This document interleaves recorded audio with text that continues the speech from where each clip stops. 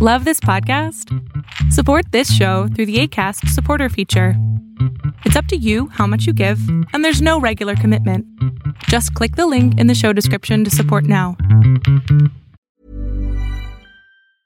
I'm Sandra, and I'm just the professional your small business was looking for. But you didn't hire me because you didn't use LinkedIn Jobs. LinkedIn has professionals you can't find anywhere else, including those who aren't actively looking for a new job, but might be open to the perfect role, like me.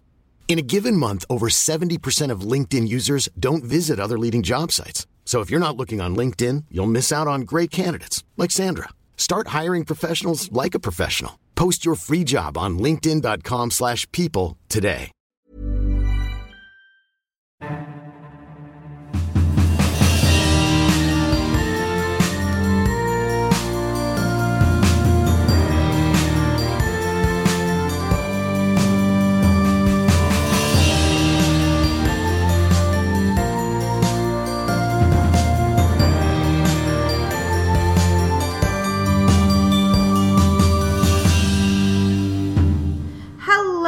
And welcome to the Chronicles of Nania, a nanny resource podcast made for nannies by me, a nanny. I am your host, Martha Reddick, and this week we are going to be talking about gun safety. And to do that, I have brought on Elizabeth Henshin. Hello. Hi. How are you? I'm wonderful. Thanks for having me. Thank you so much for your willingness to do this with me. Before we get into the subject matter at hand, let's hear a little bit about your background with kids. Sure. So I am a pediatrician. So I did all of my training in Chicago, and during my residency, I was involved in an outpatient clinic. So I saw patients from when they were born to when they were 18, 19 years old, doing annual well-child checks and sick visits. But now I'm a practicing hospitalist. So I see patients who are sick enough to be admitted to the hospital. So that's my main exposure to kids. I also have a 3-year-old son. So as I'm kind of discovering the overlap between my professional and my personal life, there are some certain areas of interest that I've really discovered, and gun violence is one of those. And one of the nice things about being a pediatrician is we have a wonderfully supportive community in the American Academy of Pediatrics, and they do a lot of wonderful advocacy work and work on gun control and identifying other partners that where they have goals of just keeping children as safe as possible is now one of my passions. Yeah, that's lovely. And something that, I tell my nanny kids all the time, they can repeat this all the time because I say it often, is what's my number one job as your nanny? And they always go, to keep us safe. And so that is why I wanted to talk to you about this, because I think our goals are the same, and that's to keep kids safe. Absolutely. And so, but I love that you're coming at it from a place of more expertise and background in this particular subject than I am. Though I have, as I do with all of my episodes, done some research because I am a nerd and I love research. That's wonderful. So until recently, I never used to, when I was interviewing or going over to a house with children, I never asked, is there a gun in the house? But now I ask all the time because of the increase in gun violence in our country lately. So if there's a gun in the home, what should a nanny know about the gun or guns? Because sometimes when there's one, there's lots, to help keep everyone, but especially the kids, safe. Sure. So, and I completely agree with you. It definitely is something that we need to bring awareness to. And in researching for this episode, there are a lot of statistics that really stood out to me in a very jarring way. Yeah. So the first is 1 in 3 children live in a house with a gun. Wow. So you really should to be on the safe side, assume that you are going into a house that has a weapon in it. Right. And the first thing you need to know is, how is that gun stored? Because there are recommendations on how to safely store a gun. So what we recommend is that if there is a firearm in the house, it needs to be stored unloaded and locked somewhere where children can't access it. They don't have access to the lock or the code or the key. The ammunition needs to be stored separately from it and locked in its own compartment. So that is the safest way to store a gun. Right. So as a nanny who will be spending time in that house and taking care of children in that house, you need to know, how is that gun stored? And is it stored safely? And where is it? So you know this room is off limits and no one should be playing in this room. One thing that you should also know is, as nannies, you already know this, but kids are very intuitive. Right. And they hear things that you don't think they hear. And they understand nonverbal cues better than we think they can. So there was a study showing that 75% of kids aged 5 to 14 years old know where the gun in their house is. Wow. Yeah. So you have to assume that there is a gun in the home, and you have to assume that the child knows where that gun is. Right. So if you can make those assumptions, then you're at least setting yourself up to be as safe as you possibly can working somewhere where there is a gun in the home. Right. And also, those statistics say to me that if, as the nanny, you don't know where the gun is, or if there's a gun, you know less than the child Right. that you are taking care of, which is problematic, Right. I think. Not to say, there's lots of ways that children know more than we do in certain subjects. But in this particular one, because it has to do with safety, the child should not have more knowledge Right. of this than you do. So part of your job is to keep kids safe. So part of your job is to know if and where the gun is. And going in with an assumption that there is a gun, I think, is a really good way to make sure that you do know. Right. And I think you also, unfortunately, have to assume that the gun is not stored properly. Right. Because if you think about it, studies have shown that the number one reason for urban and suburban gun ownership is self-protection. Right. So if you're in a rural environment, it's mostly for recreational hunting purposes. But if you're in a suburb or a city and you feel like you need a gun in order to keep yourself safe, recognizing that if there is a home invasion, that you need to unlock a gun, unlock the ammunition, load the gun before you are personally threatened, that's a lot of steps to go through, which is why most guns are not stored properly. And most of them are stored loaded or unlocked. Right. Yeah. On that, just a thought, and I'll try to look this up and post it on the Facebook, but there was this initiative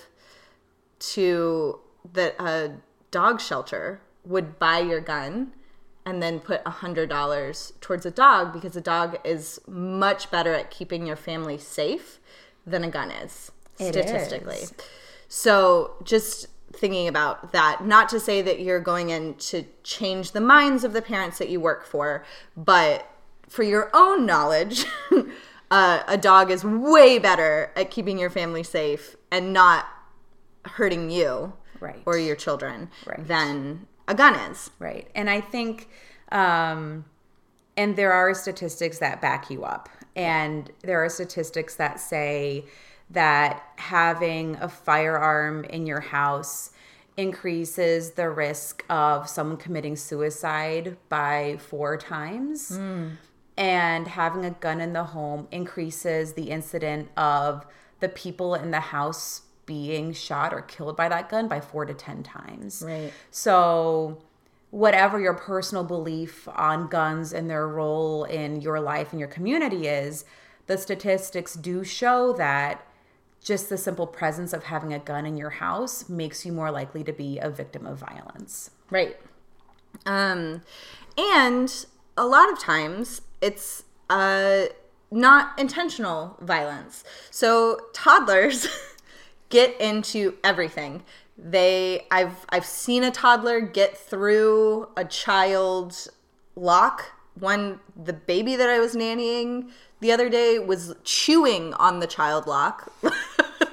And I looked at it for like 3 seconds and then was like, okay, let's get you a toy that is more for you, that is more a toy.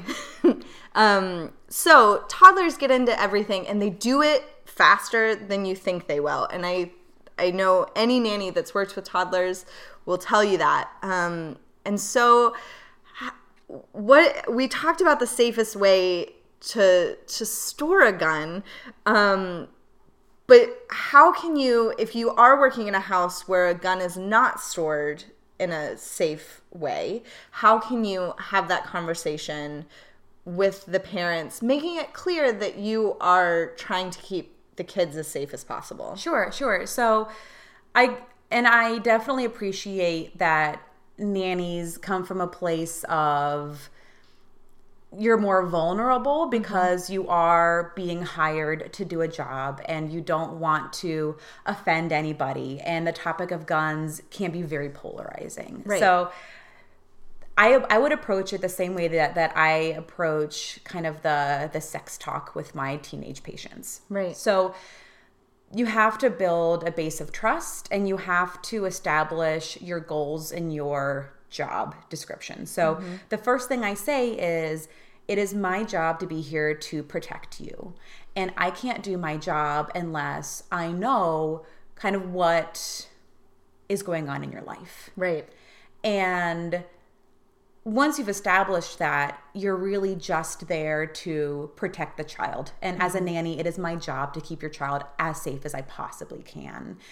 And then I wouldn't necessarily start with a topic on guns. And this can be a conversation that you can have if you're interviewing for a new job, or if you are talking to a new family for like a play date. Right. So you can start by saying, does the child have any allergies? Are there any emergency medications that I need to know about, like an EpiPen or an albuterol inhaler? Are there dogs? Is your child scared of pets? Right. Is there a pool in the premises? What do you plan to have like for snacks? Are there any weapons in the house? And so you kind of build up to that. That's not the first question that you ask. That's brilliant. And by weapons, you can then elaborate on hunting knives, handguns, rifles. So you're not just bows and arrows, BB guns. You're not just focusing on one specific thing. And then, is there going to be anyone that shouldn't be visiting the house? So you can really take it and ask a lot of information all at once, so it kind of dilutes out the power of the gun question or the anxiety of asking about that. Yeah. And it really does establish you as being thorough and being interested, and hopefully that family will understand, wow, this person really is interested in protecting my child. Right. And then if they say, yes, there is a gun in the home, then you can ask where is it? Is it stored, loaded, unloaded? Because then at least they'll recognize that you know what you're talking about. Right. And you can have that calm demeanor where you're not coming off as being judgmental.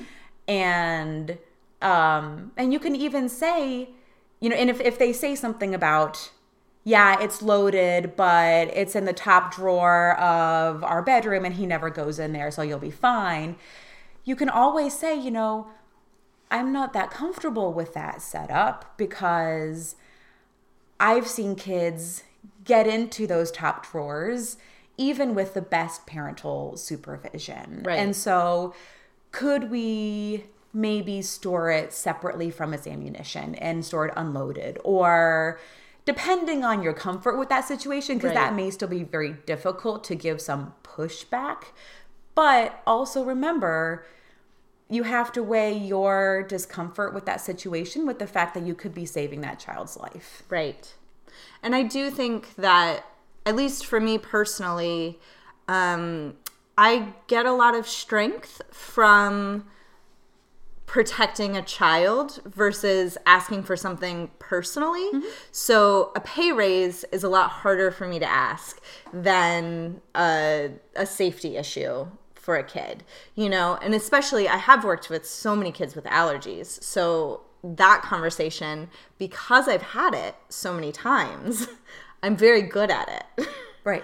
And it's a conversation that, because I personally have allergies, that I wasn't as comfortable before because it was for me versus for a child.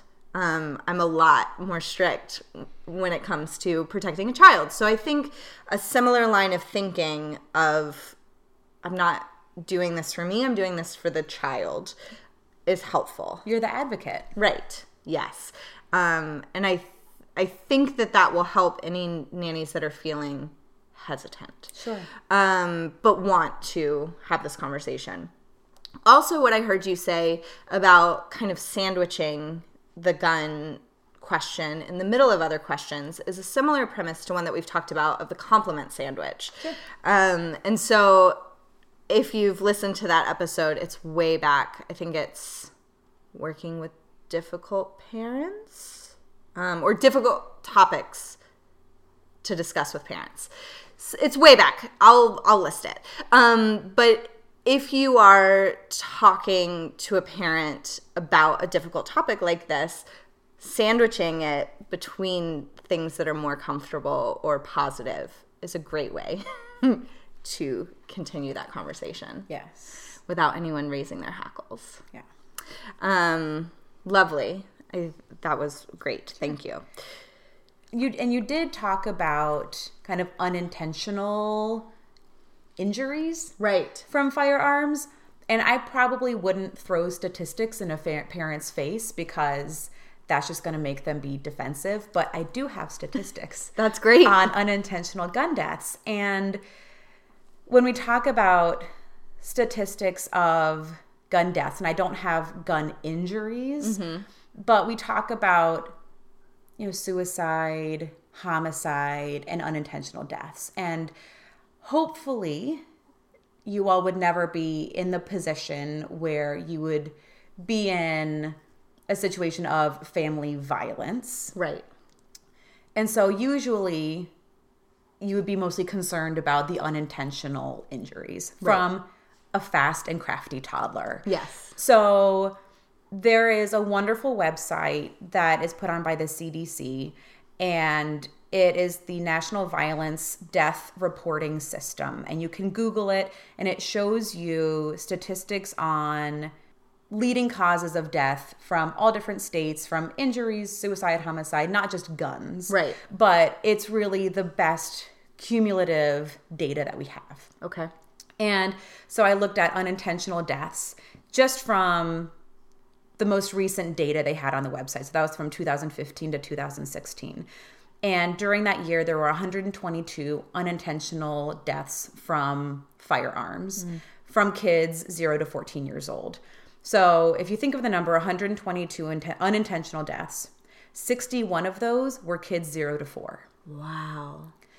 And we know that a child 3 years old is strong enough to pull the trigger on a handgun. So, which really touched home with me because my son just turned 3 this last week. Right. So understanding that our perceptions of what a child can do, what they can reach, how creative they can be in order to get to that top cabinet where they think there might be some candy,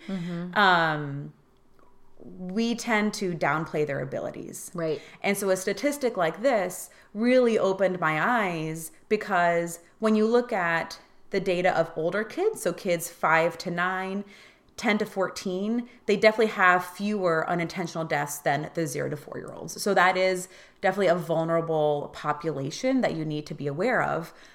On the other hand, it also showed kids 15 to 19, in kids 15 to 19 years old, there were 105 deaths. Wow. Unintentional gun deaths. So this isn't homicide. This isn't suicide. These are kids that should know better that still end up killing usually a sibling or a friend because they are playing with a gun. So unfortunately, data has shown that gun violence prevention education programs for kids are not successful.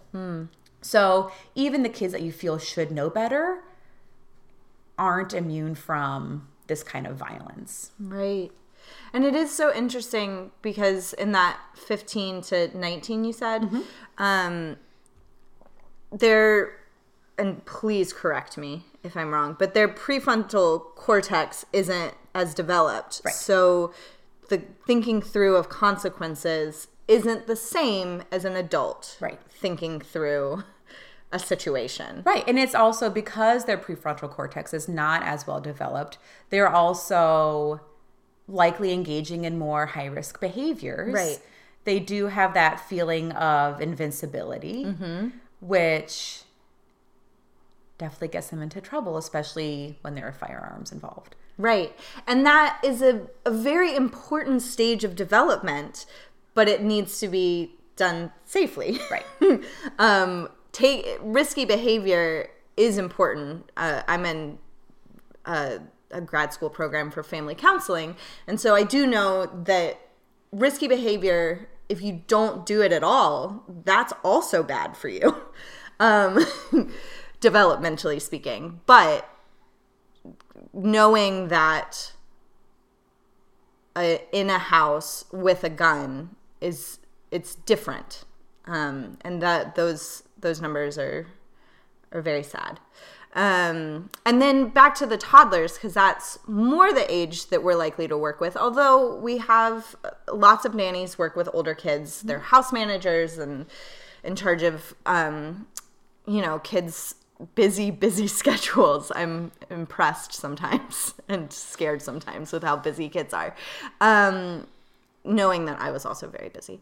But with those younger kids, often they have toy guns that we are fine with them playing and shooting at each other. So understanding that their sense of play is also the same thing that could lead to accidental gun death. Right. And I think that's really hard because it's so ingrained in our culture to play cops and robbers or Avengers or whatever it may be and have a Nerf gun or a water gun. And it's hard to say no child should play with a water gun because it's imitating violent behavior. Right. It's a hot day in the summer, kids are going to play with water guns. But I think it's also important to tell them, there are restrictions in what you can do. So with water guns, like, don't shoot people in the face. Like, this is something that could hurt somebody. So don't shoot them in the face.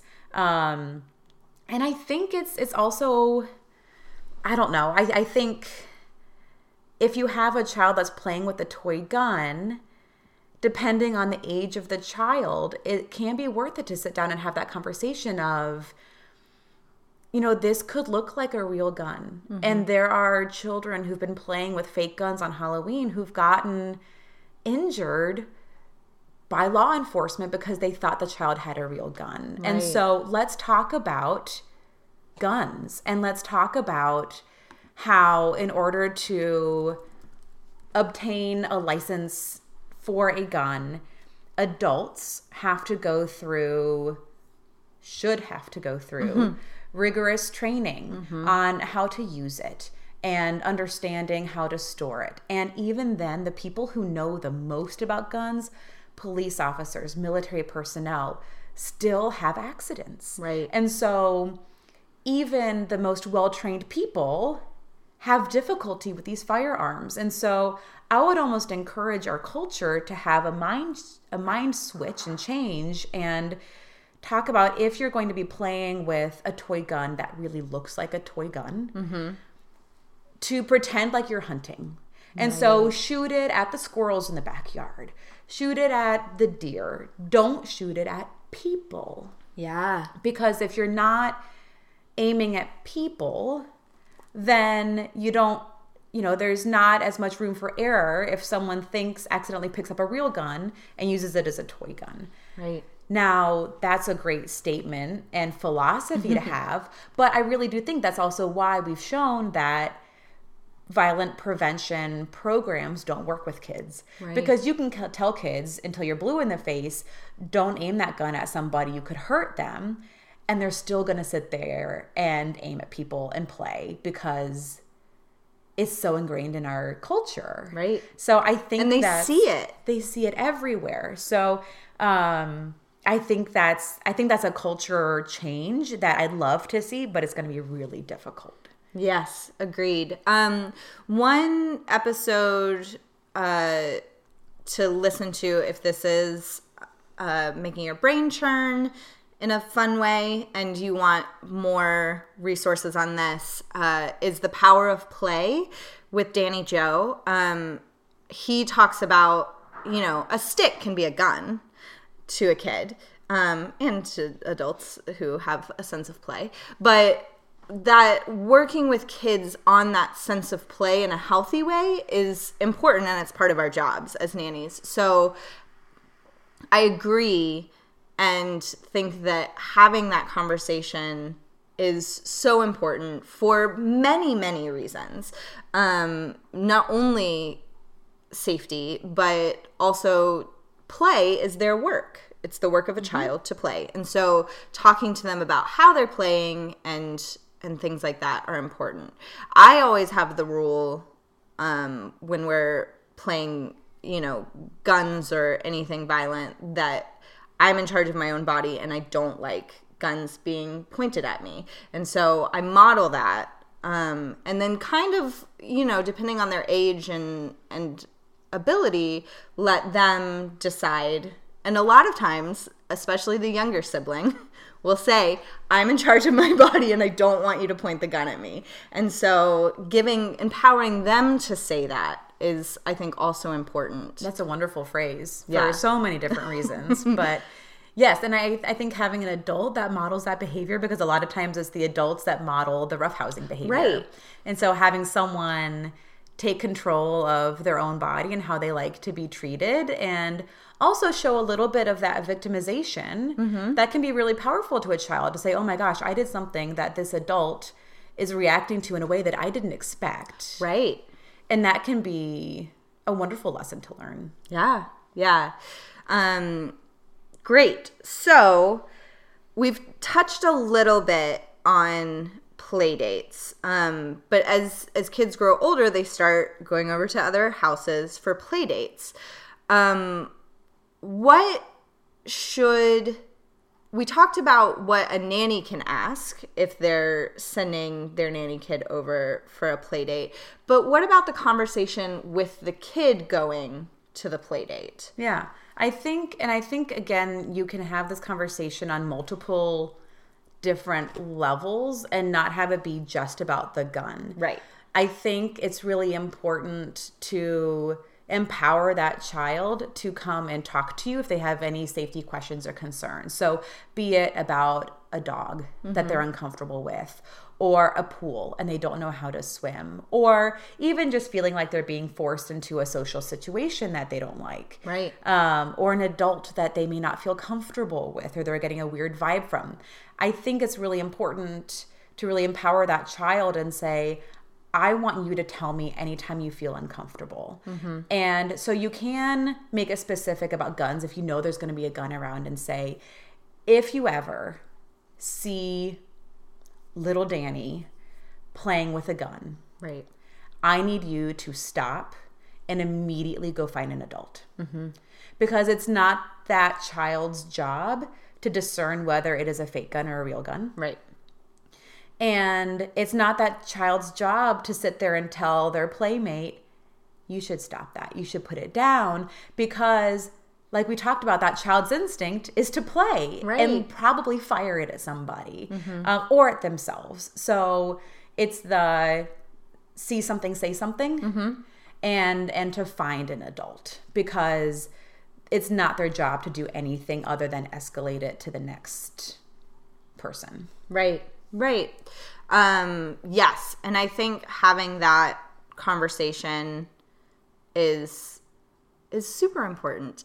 But I do agree having a conversation about lots of things on play dates, because it's a big milestone when a kid goes for their first play date, and empowering them to let you know about anything that makes them feel uncomfortable, I think is very, very important. And I think at the end of the play date also having kind of a wrap-up conversation. Yeah. Not only if you're not there witnessing everything, just debriefing of, what did you do? What did you play with? How did you like it? Do you like so-and-so? What did you think of their parents? What did you think of their dog? And that'll start, and you'll be able to sense if there's hesitancy, if there's a discomfort, and can zone in on that a little bit better. But having those wrap-up conversations can be really helpful too. Yeah, and I heard in your questions, it's not just how to go, fine, done. Asking specific questions. And there's a list, which I've posted before and we'll try to find, but about asking your kids how their day at school went. It's like 100 different questions of asking, who did you play with on the playground today? Who did you sit next to in circle time? What story did you read today? Things like that don't let kids just say, fine, and move on. Right. Because a lot of kids, especially if you're working with an introverted kid, will just want to say, it was fine, and move on, no matter what happened. Even if it was the best day of their life, they want to say, it was fine, and move on. Or you could be like my kid and say, we went outside and played in the pool. And it's like, hun, there's snow on the ground. I don't think you did. Yes, that's also what they imagined they did can bleed over sometimes. Great. And we've talked about how to kind of broach the subject with parents or the nannies at the other house. Now, this is something that I actually didn't think of until right this moment. But let's say you're going over to a play date and the nanny is the one there and they don't know if there's a gun in the house. Mm-hmm. How can you navigate that? And usually if you're going over and it's with another nanny, you're also staying because it's not fair to drop and run. That's nanny etiquette 101. Yeah, exactly. And just to have another adult is sometimes so nice. So, yeah, if the other nanny doesn't know, but you're already there and you didn't think about it ahead of time. Sure. I mean, I think the first thing for a kid's safety is that you just have to be hyper vigilant. Right. And you have to assume, like the statistics say, that you have to assume that there's a gun there. Right. And so you need to be in every room where the children are, whether that's restricting their play zone to we're just going to stay in this room. And again, that's kind of treating it like if there was a dog or something else that you don't know if it's a friendly dog. You don't know what sets that dog off. Right. Kind of isolating them from whatever could be a risk. Yeah. And then I'd also, at the end of the play date, I'd also empower that nanny to talk to their family and help them understand why it's important. And so sometimes using some of those eye-opening statistics can be helpful. Right. But it's something for their own safety, for the safety of their children that they're responsible for, that they should be asking. So there's actually an Ask campaign that's going on. It's a joint venture with the AAP and I think it's the Bradley Initiative to End Gun Violence, something. I said that wrong. But, and it basically, the whole purpose is to just get people talking. Right. And so the pledge is, I pledge to ask if there is a gun in the home when I'm going to someone else's house. I pledge to ask if it is properly stored. So it's just the simple action of getting that information. Right. And starting those synapses firing in people's brains saying, wow, that person thinks this is an issue. Maybe I should think it's an issue too. Right, right. And also, as you were saying, restricting the play zone, that is not a play date to play hide and seek. Right. Things like that I would normally be fine with. And I know my older kiddos love playing hide and seek, especially in a new location. But that particular play date, don't play hide and seek. Or maybe one of those play dates where you play outside. Right. Yep. Agreed. If the weather is okay. Yeah. Or maybe that play date, you say, how about for this play date, we meet at Jump Zone, or wherever. Invite them to their house. Yeah. To your house. Exactly. So there are a lot of different ways that you can still ensure the safety without having to force a conversation right in the hour before the play date, because that probably won't go well. Mm-hmm. Great. When I am talking to children or adults, I often find it hard to balance effectively communicating the dangers of guns and gun violence with fear-mongering, because I don't want to fear-monger a kid or an adult, but especially a kid. So do you have advice on how to approach this topic in a way that communicates the gravity of the situation without just creating fear for fear's sake? Sure. And I think, that's really hard because kids also, especially the older kids, are hearing about guns all the time. Right. They're and all the over younger the kids news. are too. Like, I think that's something to keep in mind, is that kids are not immune to this national conversation that we're having. You might think that you turn the radio off and they don't hear it, but they do, and they hear it from their friends at school, and et cetera, et cetera. Right. So I think it's important to be upfront and honest. And the first thing that I would say is no gun is safe. Mm-hmm. And even people that know how to use guns can have accidents. Right.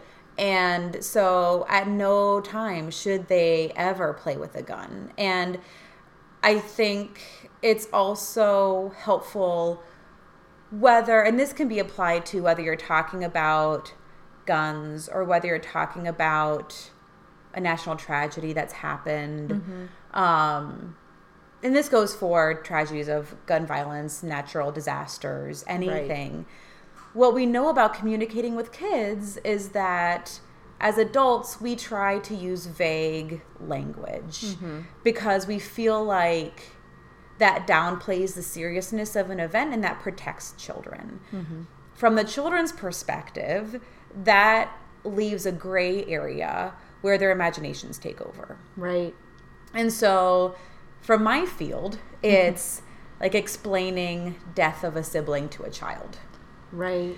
And if you just say, little Johnny is in heaven, that doesn't explain to them what happened. Right. And what do we do now? And where do we go from here? And they need some details to ground them. Otherwise, what they conjure in their imagination may be much worse than what actually happened.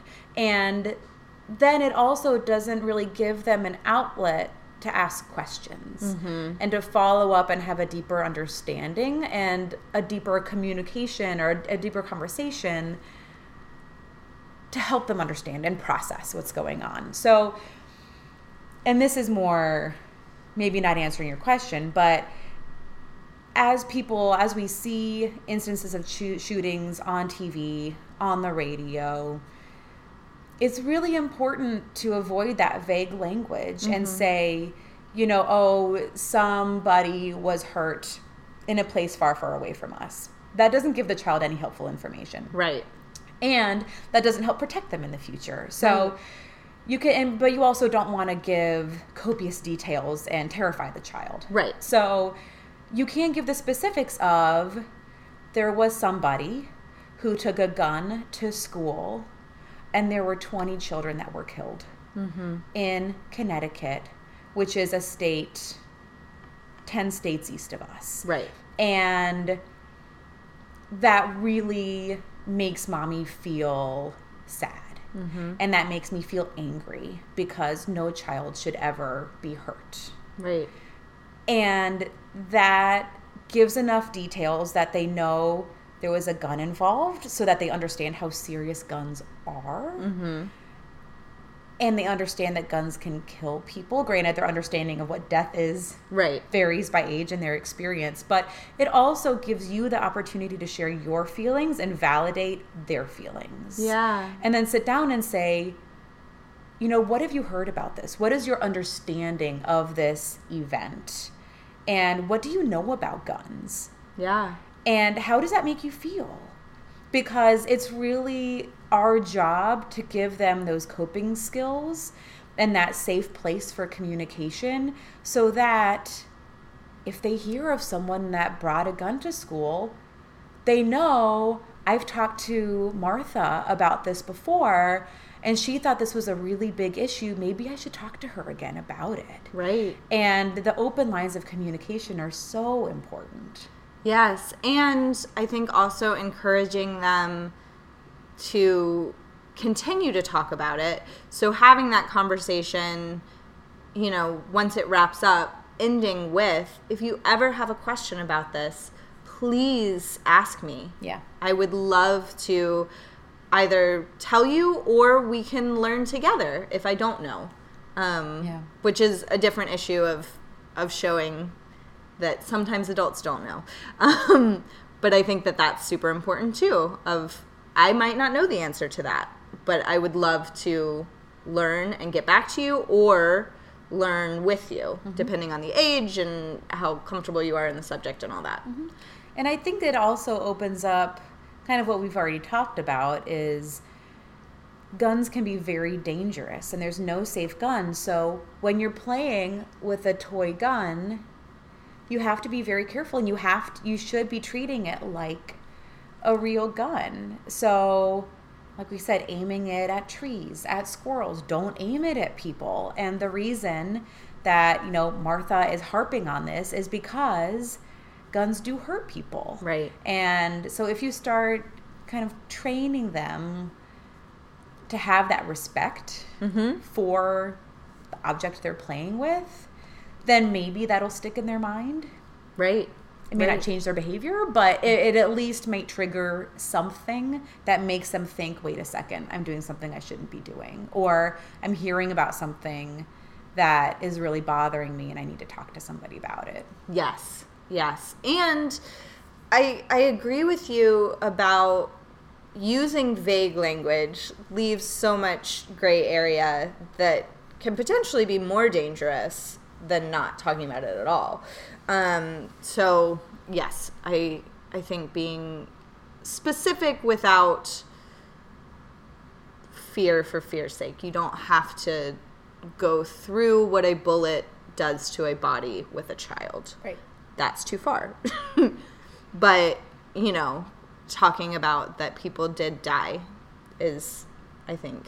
And knowing that, especially if you're caring for school-age children that are doing active shooter drills at school, there's no way you can come out of a drill and not be affected by that. Right. I had to just watch some video continuing education modules on what to do in the hospital if there's an active shooter. And I felt like I was traumatized for the rest of the day.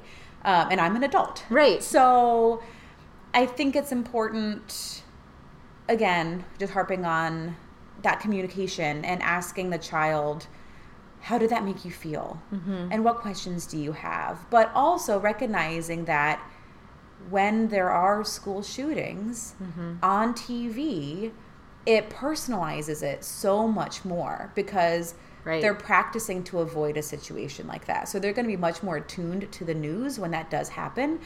And so you really do have to filter what they're exposed to because there's a point where too much information is detrimental. And so hearing the sound of gunshots on TV, watching footage is not helpful. So whether you can record the news, preview it, and then watch it with the child, pausing it and stopping and asking, how is this making you feel? What are you understanding about what's going on? So more active participant listening. Right. can be helpful for the older kids to help them process what's going on, or just not have them watch the media. Right.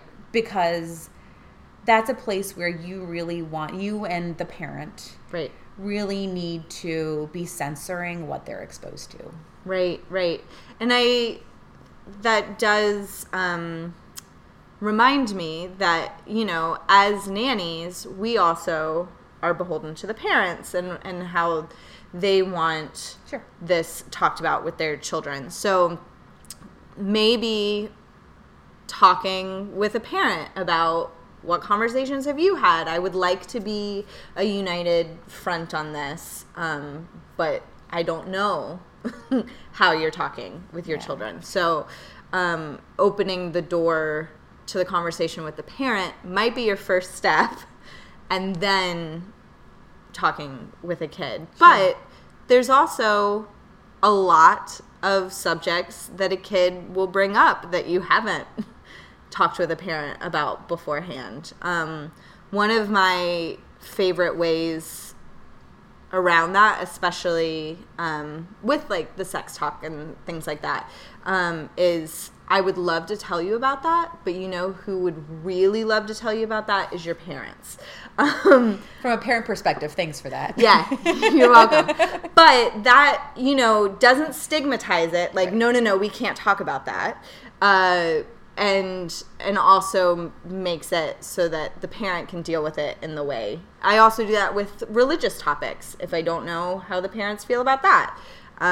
Sometimes I'll present different views and say, these are different things that people believe, but your parents will want to talk to you about what your family believes. Yeah. And then like telling the parents, no, little Johnny had questions about this and this and this today, and this is how I talked about it, but it's a conversation that maybe you should have with him because now he's asking. Right, exactly. And I think one thing that's helpful for nannies to know are some of the signs that kids are really being affected by something. Yes. So if they are feeling more traumatized, a lot of kids start having vague medical symptoms. So the two ones that we really see a lot are complaints of headaches that they never used to have before, vague complaints of abdominal pain without like vomiting, diarrhea, without other concerning symptoms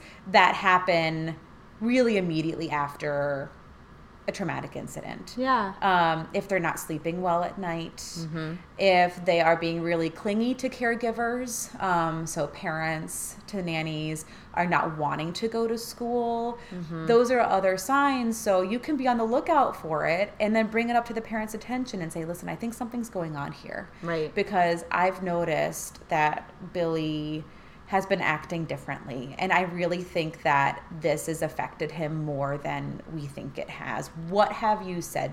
How have you addressed this topic with him? Right. And if they're like, we haven't, then saying, okay, great.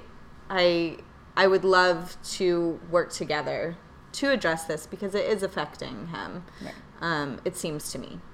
And going from there, that's great advice. Because, I do, that can be such a mystery when kids suddenly, have constant stomach issues. And you're like, well, what is going on? And a lot of times our brains go to more like what they're eating and things like that. But I do think keeping in mind that it could be stress or fear is a really good thing to keep in mind. Or headaches, yeah. I haven't experienced that yet, but the kids that I'm with are getting older, so we'll see if it comes down the line. So when you are talking with adults, is there, we can probably be more open about how we talk with other adults about this? Are there statistics or facts that can help us better understand this problem and better communicate with other adults about this? I love that you talked about the Ask campaign because I do think that that's important, just starting the conversation. Yeah. And I think with adults, sometimes it's helpful to use statistics, and sometimes since guns are so polarizing, sometimes that just puts up their walls and barriers and shuts them down. And we've talked a little bit about like the unintentional deaths and how just having a gun in the house increases the risk for suicide and homicide, and the members of that household, especially the female members of that household, being victims of gun violence. Right. But I think sometimes numbers also just smack you in the face and can be impactful. And so, again, the same website that I referenced earlier from the CDC, just looking from 2015 to 2016, there were, of kids 0 to 4 years old in the last year, there were 133 deaths from gun homicide. So that's one death every 3 days. Wow. In a child 0 to 4 years old. Wow. And that only escalates as the kids get older. So in 10 to 14-year-olds, there were 517 deaths. Whoa. From guns. That's just homicide. Right. From 2015 to 2016. In the 15 to 19-year-olds, 4,800. Wow. So, granted, like we said, those are the teenagers that are also involved in other risky behaviors, thinking that they're adults with more decision-making capacity than their little immature prefrontal cortexes can handle. But it's also important to note that those are not isolated events. Right. So those 4,800 deaths, they likely had siblings, and they had cousins, and they had neighbors who are all going to be affected by those. So we can talk about numbers until we're blue in the face, but there are lots of other unmeasurable, unquantifiable victims. Right. That are affected by one instance of gun violence. Same with suicide, especially as depression and mental health issues are so unfortunately rampant in our society. Mm-hmm. Guns by suicide are the second, or guns are the second largest cause of death of suicide. Okay. In kids 5 to 14 years old. And it caused 300 deaths. Wow. In the last, 2015 to 2016. And when you talk about suicide, there are a lot of suicide plans that are more cries for help. Right. So kids overdosing or doing things that don't have the high mortality rates that suicide by gun has. So I've taken care of countless kids who've overdosed in the intensive care unit, on the pediatric floor. Granted, some of them don't make it. Right. But a lot of them we can save. Mm-hmm. It's very hard to save someone who wants to commit suicide with a gun. Right. So that's why it's so important. If there's anyone with mental health issues, depression in the family, it's so important to take that gun away. Right. And there are campaigns right now whereby family members or law enforcement can petition a court to remove guns from the possession of someone that they think is a risk to themselves or to society. Because we have had, I'm not sure it's the benefit of hindsight, but we have been able to find patterns between mass shooters or shooters of like a single instance where there are some common red flags. And so as we're starting to recognize those, we can try to take proactive steps. Right, right. Yeah. I also know that postpartum depression is on the rise. Mm-hmm. So keeping that in mind as well. If there's a gun in the house and there's also a new baby, keeping that in mind, that hormones and the stress on your body of having a child can impact moms in a way that they haven't experienced before, and that they are not used to talking about and may not have a support network built like they would have for other issues in their life. Sure. So especially if it's, the first in a group of friends to have a kid, something like that. Mm-hmm. You can't turn to your friends in the same way that you can about other things in your life. So just keeping that in mind. That it's not always from a place of anger. Yeah, and so in hearing all of this and, kind of being smacked in the face by some of these statistics, if someone is listening and they want to do something, what are some ways that they can put their energy towards taking care of this problem? Yeah, so there are lots of local, state, federal initiatives. Since I'm a pediatrician, I'll first talk about the American Academy of Pediatrics. Mm-hmm. So it is the stand of the AAP that we are bipartisan, and so we will work with whoever is interested in helping us prevent child injuries and deaths from guns. Right. So there are some initiatives that have been identified, including mandatory background checks. We are physicians and we are scientists by training, and so we need data to help us determine when an intervention is effective or is not, so that we can recommend what is the best treatment for a problem. And we don't have good data on gun violence. There are some legislative actions that have been effectively blocking the ability to gather data on gun violence. So we are asking the federal government for $50 million in federal funding for gun violence prevention research, a ban on semi-automatic weapons, and then stronger gun laws. Also access to counseling, mental health, behavioral health for people that need it, but also for victims.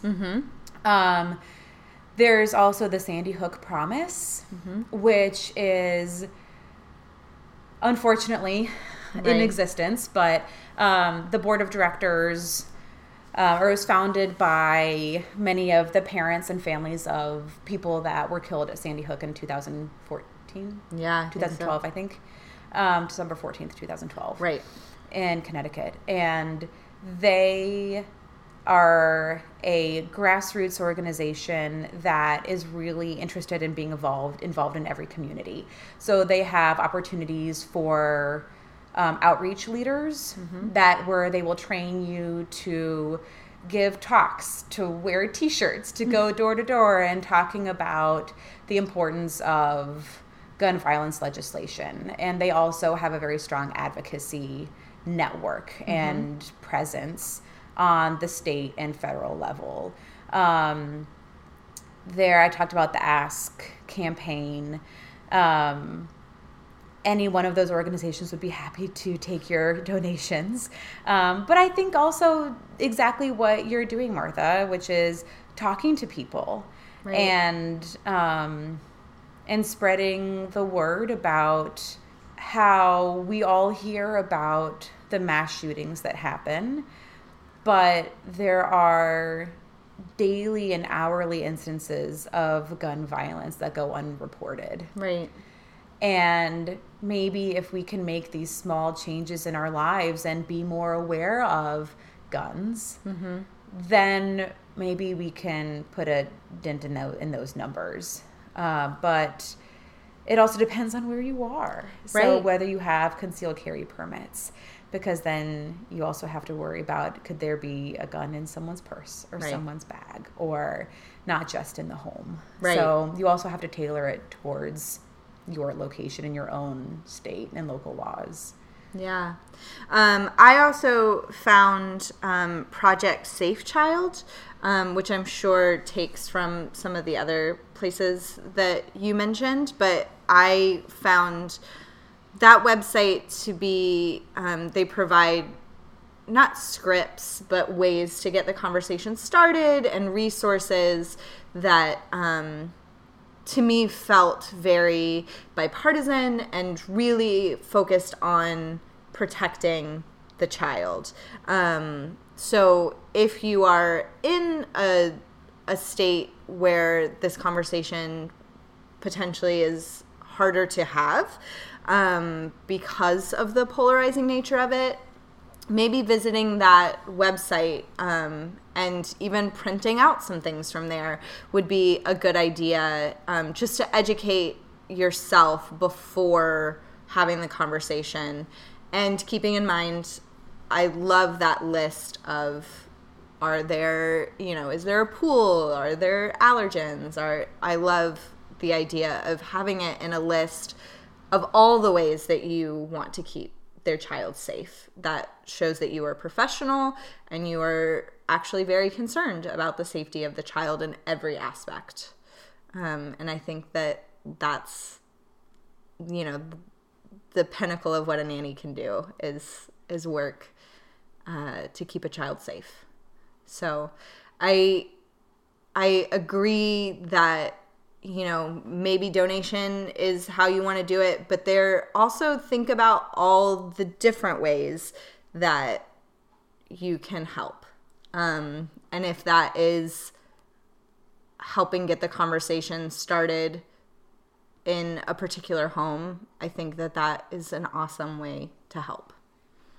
So, awesome. Yeah. Is there anything else that you'd like to talk about before we wrap up? I don't think so. I probably should have said this at the beginning, but we are just very thankful for you all doing amazing jobs, and we have a nanny that we love and is my child's second mother and is a member of our family. And so we definitely appreciate and value the contributions that nannies have to a family and to the growth and development of a child. And it's a wonderful community. Yeah, it is. I'm so thankful. And I am inspired all the time by other nannies in my life. And parents. Man, parents are awesome. I mean, you all work so hard and for very little thanks. So I appreciate you as well. And if you have questions, if there's something that we didn't touch on, I would love to have an excuse to talk with Elizabeth more. So please email in to chroniclesofnania@gmail.com with any questions or concerns you have about what you've heard today, or if you want to discuss something further. My door is opened, my metaphorical online door is open to you to ask more questions. And if I don't know the answer, I will learn. Because I love to learn. So you'll be doing me a favor. There are links down in the show notes for the websites that we've referenced during this episode. So if you would like to look up more information on your own, please, you too can be a nerd and learn more. And we end each episode with a fun, cute, uplifting story. And this type of episode is one of the reasons why I have that as the end. In need of levity. Yes, exactly. So my story is about my 3-year-old. So he just turned 3 this last week, and we were getting ready to go to his doctor's office. And he knows the name of his dentist, and he talks about her all the time. And so as we were driving to his doctor's office, we were saying, do you know the name of your doctor? And she's going to go listen to your heart and listen to your breathing and see if there are elephants in your ears and fun things like that. And he kept nodding along. And we were sitting in the waiting room. He said, we're at the doctor's office. Who is your doctor? And he got this bright look in his face and his eyes lit up. And he said, Dr. Seuss. And as a pediatrician myself, my heart just broke. And I thought, oh my gosh, that's amazing. But we told his pediatrician and she thought it was pretty incredible. So kids can say the best things, but I would love as a pediatrician to be Dr. Seuss. That would be great. Oh my gosh, that would be so great. Yes, that's such a cute story. I love that. Well, thank you so much, Elizabeth. I really appreciate you taking time to do this. Absolutely. Absolutely. Thanks for having me on. Yeah, and thank you all for listening. We'll see you in a couple weeks. Chronicles of Narnia is produced and hosted by Martha Reddick. Artwork by Noni Amadan. Theme music by Brad Kemp. Find him at secondbedroomstudio.com. Follow us on Facebook and Instagram at Chronicles of Narnia and on Twitter at Narnia Podcast. To contact us, email chroniclesofnarnia@gmail.com. Thanks for listening.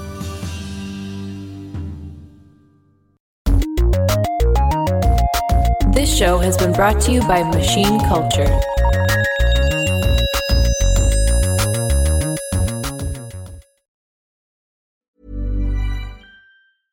Imagine the softest sheets you've ever felt. Now imagine them getting even softer over time. That's what you'll feel with Boll & Branch's organic cotton sheets. In a recent customer survey, 96% replied that Boll & Branch sheets get softer with every wash. Start getting your best night's sleep in these sheets that get softer and softer for years to come. Try their sheets with a 30-night guarantee. Plus, get 15% off your first order at bollandbranch.com. Code BUTTERY. Exclusions apply. See site for details.